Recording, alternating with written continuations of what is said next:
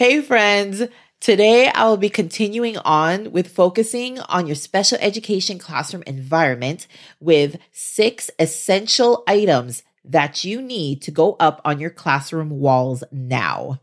But before we get into it, I want to go ahead and read a review from V_Pinzon. As someone with a kid that has an IEP, it's so comforting hearing these teachers talk about what they could work on together to improve the experience for the students.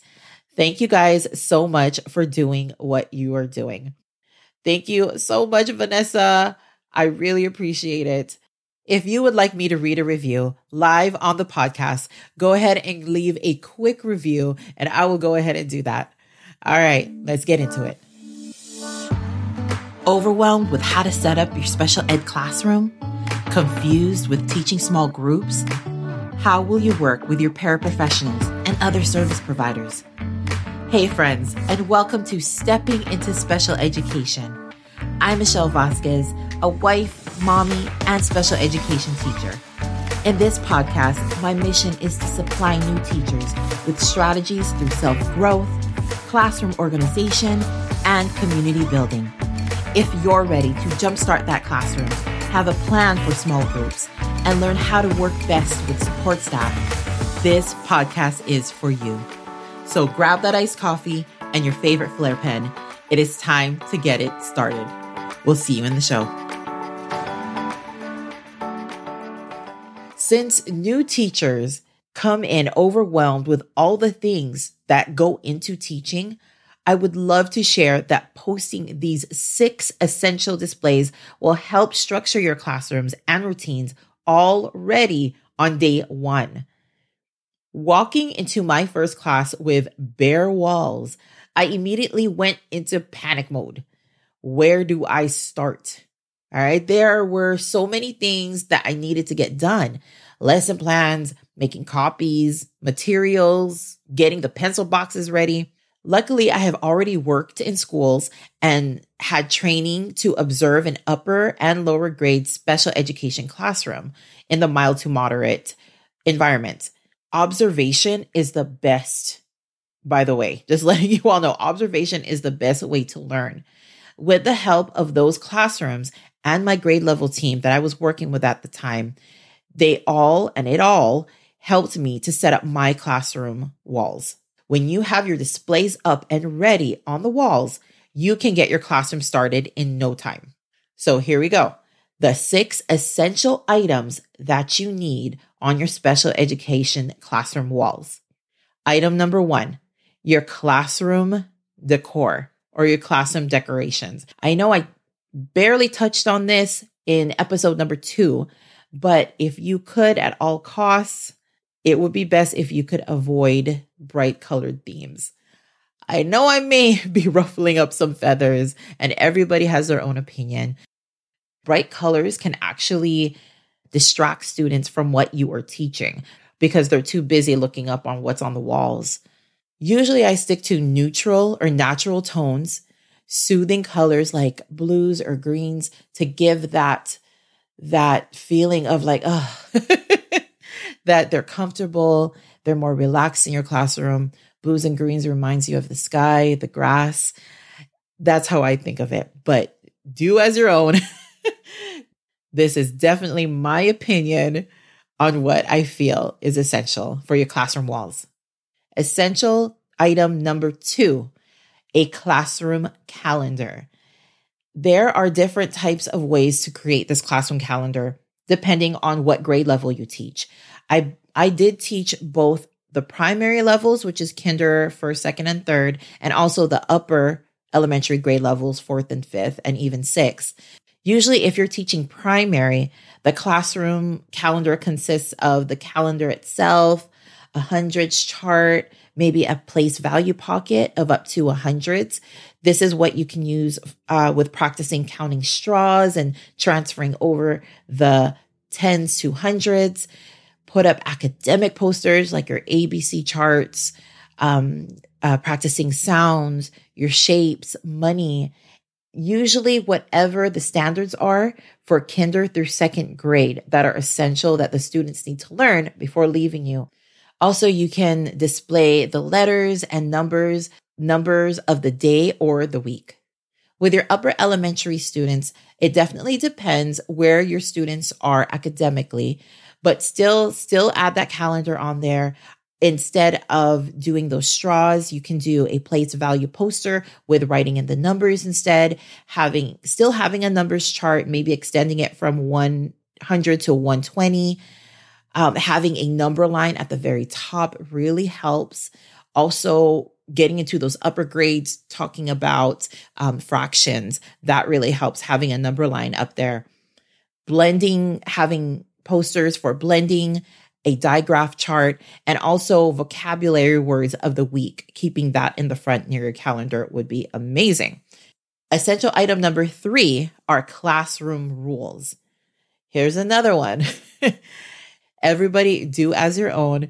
But my experience as a classroom special education teacher is I already have simple rules ready to go. Other teachers love to work with their students on day 1 to try to come up with rules together. Sometimes I will do this, but then I would kind of purposely make it to what I want it to be. The rules, but in a way still having the students feel like they've been participating in creating those rules. As soon as you get it down, it will be great to keep it very simple, put it in simple phrases with pictures. I usually love to put this up in the very front where you will be doing your whole group lessons. So it's easily accessible. The kids do not forget the rules, and it's right there for you to refer to when you need it. Essential item number 4 is a classroom whole group schedule. Usually this would be at the front of the class. I'm going to try to explain this as best as I can auditorily. I know I'm also a very visual person, so this is going to be hard to explain. So how my classroom group schedule looks like is every single subject, like reading, writing, math, is on its own individual piece of paper or cardstock. And I would laminate each subject, and on the back, instead of taping it down on the wall, I actually put magnets so I can move it around depending on the day, because every single day is a different schedule usually, right? We have library once a week, or we have science class once a week, or music. Every day is different. So it's so much easier to have magnets on the back so you can manipulate it. I highly suggest to not add times on the student's whole group schedule. Reason being, I have taught students in a classroom with autism, and they are so very structured. If I am off by 2 minutes, they will call me on it, and it will not stop. I love my students, and which is great. They keep me on schedule, but I have just gone through that so many times. So just just something to consider and think about. But still, if you don't have it on the whole group schedule, still have it displayed for district personnel somewhere else, maybe right next to it would be great. Essential item number 5, a small group schedule. This I would have up on display when we do small group rotations. I have a section for the teacher, students that work with the teacher, students that work with my paraprofessional or teacher aide, and then also an area for the students that will be doing independent work. After assessing all of your students at the beginning of the year, that's where you will know where to group the students, depending on ability level, or maybe grade level, depending on how your school wants you to work it. But once you figure that out, this is where I would place their names under each group. Sometimes people color code them, which is awesome. That's what I do. Some people number them, whatever works for you. But color coding has been great for me. Essential item number 6 are your bulletin boards. Depending on your school or district, I know everybody's different. Typically, you would have a bulletin board for your work in language arts, writing, reading, math, display for your student work, I would totally ask your principal or your admin what they would like to see up on display in your classroom. For a bonus tip, later on, you don't have to do it right away, but definitely what helped me manage my staff in the classroom is to have a staff board. Here you can add schedules, lunch and break times, duties. It was great to have that in my class. So as the school year progresses, this is definitely something that you should consider putting up on your wall. All right, to recap, to help with your special education classroom environment, here are the 6 essential items that you need to put up on your classroom walls. Number 1, consider your classroom decorations. Essential item number 2, a classroom calendar area. Item number 3, classroom rules. Item number 4, a classroom whole group schedule. Item number 5, a small group rotation schedule.